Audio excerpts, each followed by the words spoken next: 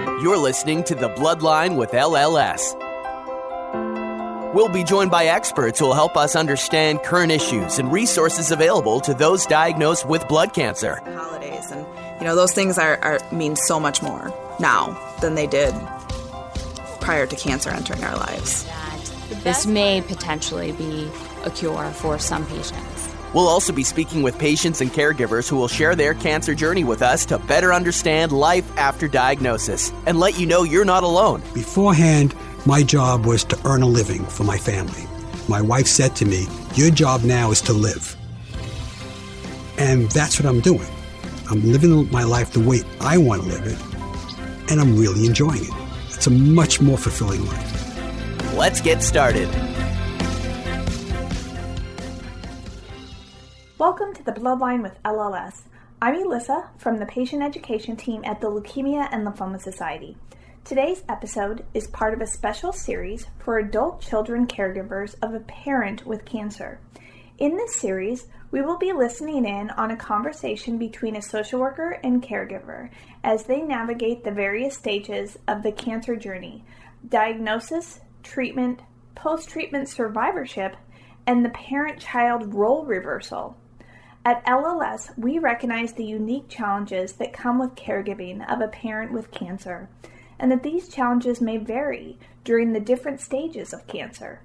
We invite you to hear about these challenges, learn from the social worker's perspective, and find connection as a caregiver.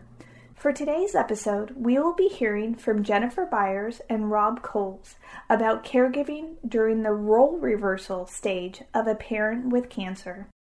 Jennifer Byers is the Executive Director of Life with Cancer and Patient Experience for the Inova Shar Cancer Institute. As Executive Director, she works to ensure that patients, survivors, and their family members have access to psychosocial care at no cost to them to help individuals cope with cancer, its treatments, and survivorship in the best possible way. She specializes in working with young adults who have been diagnosed with cancer, communication around end-of-life concerns, sexual health, and has over a decade of experience running groups for people impacted by cancer. Jennifer also currently serves as the chair for the Board of Oncology Social Work. Rob Coles is both a multiple myeloma cancer survivor and the primary caregiver to his stepfather, who also has myeloma. Rob's diagnosis was in 2014, and after enrolling in a clinical trial, he was treated with standard chemotherapy, immunotherapy, and in early 2015, he underwent an autologous stem cell transplant. His stepfather, 81, has also had chemotherapy, immunotherapy, and a stem cell transplant. Rob lives in North Carolina with his wife, stepfather, and college-age daughter who comes home during school breaks. They have a medical family. His wife is a nurse, his oldest daughter Abigail is an emergency room nurse and manager, and his middle daughter Anna is a paramedic. Welcome, Jennifer and Rob. Thanks so much. It's great to be here. Thank you very much. I'm glad to be here as well. So, Jennifer, when older patients get a cancer diagnosis, it often falls to the adult children to become the caregivers. This presents a type of role reversal where the older adult has been living independently and now needs to move in with their child to be taken care of throughout their treatment. Can you speak to the challenges this presents to the patient but also to the adult child caregiver? It presents a lot of different challenges. Ultimately, we have a relationship oftentimes with our parents and a way that we do things. And when the roles get reversed in this way, it can take a lot of getting used to. And so it's really important to have a lot of communication and patience and space, because it's hard for kids of any age. We're talking about adults, but kids to see their parents sick. And it's also really hard for parents who are used to taking care of their kids, even when they're adults, and being really the person who's in charge and the adult in their relationship, to have to accept help from their kids. And so figuring out that balance can sometimes be hard. Rob, what was it like for you and your stepfather as he moved in with you, and maybe the roles that you all had together shifted a little bit? Yes, there was definitely a shift in the way we communicated and interacted with each other. I think there was a desire on both my part, my family's part, and my stepfather to try to make this transition as natural as possible, to make each other feel as comfortable as possible. My stepfather didn't want me or my family to change the way we were doing things in terms of family activities or meals or that type of thing, just to be special for him. And then on the other side, we wanted him to feel as comfortable as he could, making our home his home and being able to use our kitchen just like he would his own kitchen, to read books, to watch TV, to do the things he wants to do on his own schedule and use our home just like he would his own. So that took some time to get used to, and as best as we tried, we certainly still had to make accommodations because of his treatment and the medications he was going through. We had to adjust meals, both types of meals and times for meals. And we adjusted, obviously, to helping him get to and from appointments. So that sometimes interrupted some of the other activities that we were doing, or we worked around those activities with his appointment schedule. The other aspect was the emotional side of this. I was used to going to him for advice in different areas of life, and now he was coming to me for advice. And while I was more than willing to help him and communicate with him, I wanted to do that respectfully, and I wanted to make sure that I was doing that with love, with grace, and not trying to be condescending, I guess, in the way I was communicating and interacting with him. And then there was the adjustment to when he was going through the treatment process, that you were helping him when he was undergoing chemotherapy infusion, helping him to the bathroom and back from the bathroom, that you were helping make sure that the port that he had was remaining clean on days that he wasn't in the clinic, those types of things. And that was an adjustment for him to allow us to help him, even though it was getting into his personal space to a degree. But he accommodated that and understood that we were there to love him and that it shouldn't be embarrassing and that this was going to occur for a time. And then as his body responded, he was going to be able to kind of take control over these areas of his life again. Rob, how did that initial conversation go where you all decided that he was going to move in with you? Because for some people, it's hard to know when the right time is to move in with family and caregivers, because we all want to be independent as long as we can and not a burden on other people. But how did that conversation go with you and your stepfather, and how was the decision made that he would come and live with you all? So we had a family gathering outside of our doctor appointments and healthcare team discussions, and it was with his daughter and with other key members of the family, and we were kind of discussing, and we were trying to encourage him and be optimistic, make sure that humor was still a part of the mix. But then we got into the more sincere discussion of the physicians being worried for him as he was independent, that one, his mobility in the early stages was poor, that he was having to climb stairs to get to a bedroom, and that was posing a risk for fall or injury, other complications. And that the alternative was to have someone stay with him in his home and help in that way, or my family was more than supportive to have him move in with us, even if it was just for a season of time, to be able to make his life easier during this treatment process and journey. And once you put on the table the benefits and risks of those options, it became pretty clear to him that while it wasn't going to be easy, it would be better for him in the long run to move, even if it was just for this season, and that it would help him both from a supportive standpoint, but hopefully also from treatment and outcome standpoint. And the rest of the family was supportive of that as well. And they knew that they could come and go in our home just like they could come and go in his home to interact with him independent of us. The discussion certainly had some emotional aspects to it. Some tears happened, and that's okay. It's good to acknowledge that this isn't an easy time for anyone, but that's what we're here for. We're family. We love each other. We want to carry each other through even the difficult times and enjoy the good and fun times together. I'm glad you mentioned that there were some tears, because I was thinking, wow, your family sounds so rational. I don't know that we should tell everyone listening that this conversation will be that easy, but no, definitely you're right. Not. These are such hard but really important conversations to have, and setting up some of those expectations of he could still have people over and making things as easy as you could for him, but also talking about that as a group sounds like it was really helpful for you all. One thing you mentioned was that you used to go to him for advice, and now he was coming to you for advice.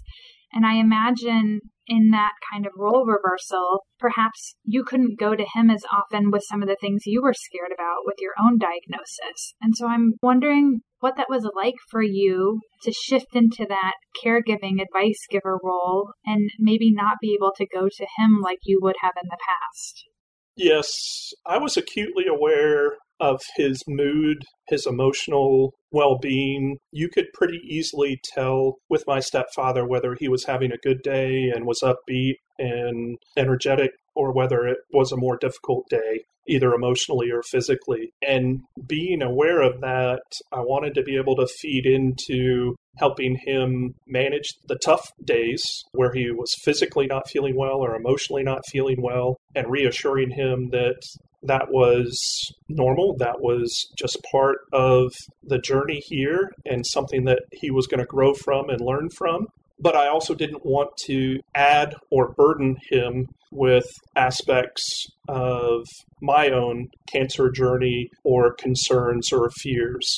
And I quickly found that it was, as you were mentioning, not going to him. I needed an outlet to talk to others and be able to share my personal emotions, good and bad, about what was happening, to be able to at times rant about difficulties within appointments being changed or delays happening and a 2-hour infusion became a 5-hour infusion. Those types of difficulties needed an outlet for me.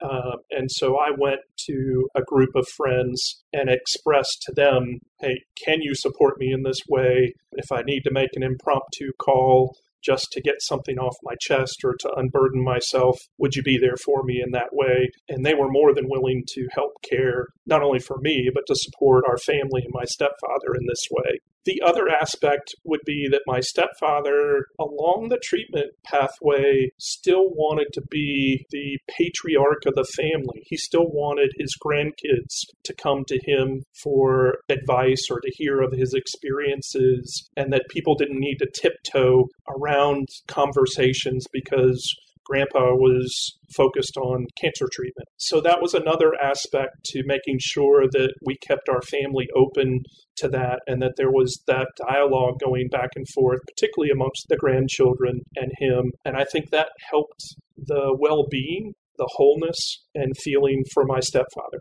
Yeah, I bet that sounds like an important role for him, and him being able to maintain that, I'm sure, had a lot of meaning for him. How did dynamics in the house change? So it sounds like it was you and your wife living in the home, and you bring in your stepfather. How did it shift? You've talked a little bit about how meal times may have changed, and certainly some of the nutritional components, but how did things change for you as a family unit during this time? I guess one way to describe one of the major changes was we felt like our house quickly became Grand Central Station for people coming and going to visit my stepfather. Once they were given the okay that he would receive visitors, it was almost like the floodgates opened, which was fine for us. But that was something that we had to adjust to because we just weren't used to walking in from the end of the workday and there would be 3 people seated around the kitchen table with my stepfather sharing a glass of iced tea and swapping stories. We were encouraging of that, but it was an adjustment of, okay, we had people coming and going in our space. How do we accommodate that for my stepfather? And how do we make some concessions in the way we were used to living? The other aspect was just our schedules. My wife works as a nurse.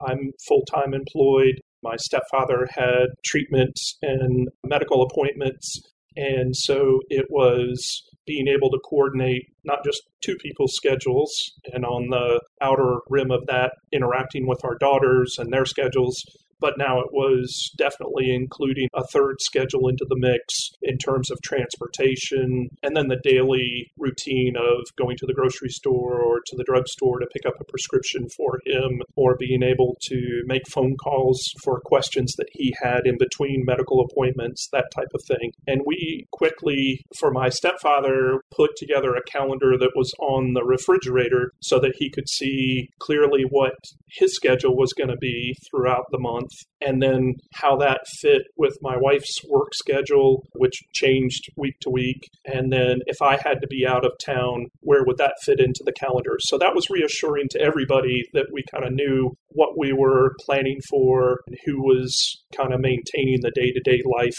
in our home. And then the other aspect was the need to adjust to, as he was going through treatment, when he had side effects, when he had issues with diet and nutrition, that we were there for him in the middle of the night, in the wee hours of the morning, when he needed us to be helpful and supportive to nausea and issues with that, to not being able to sleep, that we could come alongside him and help him through those spells, get him cleaned up, get him back to sleep, get him comfortable in a chair, that type of thing. And my wife, being a nurse, was so compassionate and so giving in that way. And that was really a special role that she could fill that was beyond my skills and gifts, and was very helpful to him during this time.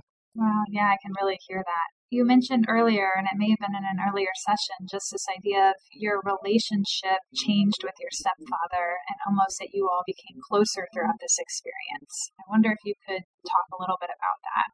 I'll speak to it on two different levels. There was a relationship that I had with him as a stepfather. He wasn't my biological father, but he had been married to my mom for many years. He was definitely a good friend, a confidant, and was wise in his advice for me, having gone through similar experiences at work or in life, and he was more than willing to share and to give that aid and counsel. But there was a certain respect in our relationship that we didn't go too deep into our emotions. Now, we were very fond of sports and were sports fans, and we would go crazy watching sports, football, basketball games together. But when it came to sharing our feelings, our fears, our concerns, our worries, I'm sure it's a guy thing, but it's definitely a level of, I'm not sure I want to burden my stepfather with some of that. I can share that intimately with my wife, maybe with some of my other closer guy friends, but it wasn't a level that we did, at least for many years.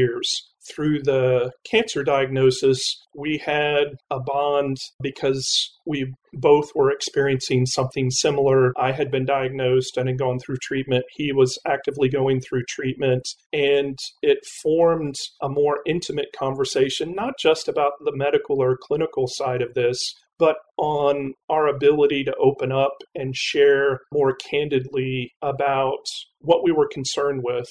What our fears were, not just about the disease, but what would happen if we passed away? Who would take care of my mother? Who would take care of my wife? What would the grandchildren do without their grandfather being part of their lives? And we were able to have some really deep discussions in these areas and reassure each other of the support circles that we had around us to take care of us, even during the more dark times of our treatments, and for him, for his remission. And it really brought us to a different level of trust. It brought us to a different level of even humor in our relationship. And it helped us even open up to other members of the family that we hadn't before. You bring up such important pieces about this idea of being vulnerable, and that through vulnerability, we can really connect on such a different level. And it sounds like you and your stepfather were really able to both do that with each other, which is really powerful when you're supporting one another. So as a father, obviously you were already a caregiver for your children, but as we're talking about role reversal, I'm wondering if there are any other pieces you want to tell us about what the difference is about when you're caring for a parent with cancer versus what we traditionally think of as caregiving in society sometimes. Sure. I think one aspect of it, and this may be a little bit generational, with my stepfather. He's in his 80s now, but he was used to being very self-sufficient. His parents had gone through the Depression, and they taught him a very strong work ethic, a very focused effort on not wasting anything. And in the caregiver role, he had to give up some aspects of that lifestyle that he had become so accustomed to and the way he was raised. And I think there were times where he definitely was reluctant or resistant to doing that. He would even become emotionally angry, almost like a child having an outburst or having a temper tantrum. But then when you walked back from that, you realized quickly that he was having to compromise. He was having to give up an area of his life and control of his life. And he wasn't ready to do that, or wasn't ready to do that freely. And he needed time to adjust and time to process in those areas. So I think it's okay as a caregiver, while you're directing your family member and supporting them, realizing that some of their emotions aren't really directed at you. They're directed at the process and the changes in life going on around them. And sometimes they just need to let go and release it.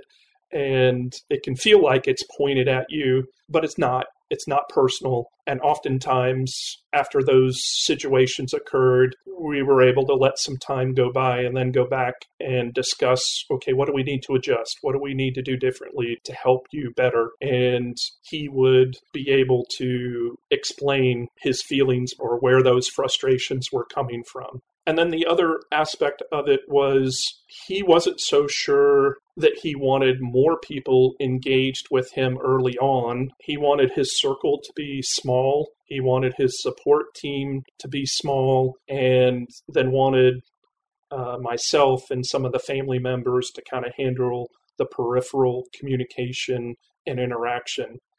And as he got further into this journey, he realized the more people that were part of his life and part of this journey, the more they could give to him in different ways that I could not, and the way that they could enliven his day, encourage him in different aspects, be there at different times than I could be there. And it made a more well-rounded experience for him. And he would even say, you know, I'm glad that his friend Joe could spend that time with him yesterday afternoon because he knew I was focused and needed to be in a different area. And it felt like he was unburdening me and freeing me up to do things that I needed to focus on. So again, that's part of being able to let that family member see and realize some control about their life and the way they're interacting with others.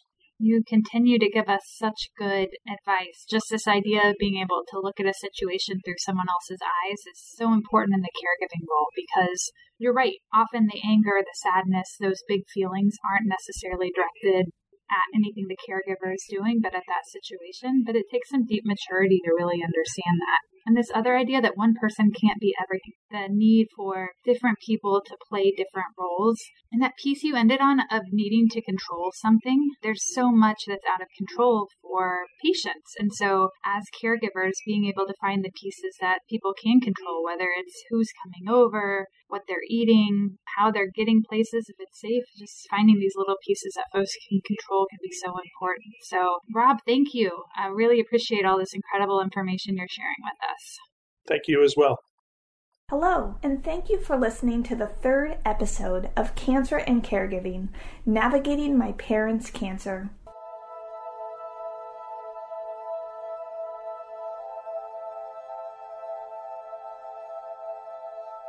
Thanks for listening to The Bloodline with LLS. We can be found on iTunes and other great podcatchers. You can subscribe at www.thebloodline.org. Be sure to check out our archive section on our website for previous podcasts. Be sure to rate and review us on iTunes. Keep up with LLS by following us on Twitter at LLSUSA and Facebook at the Leukemia and Lymphoma Society. Until next time.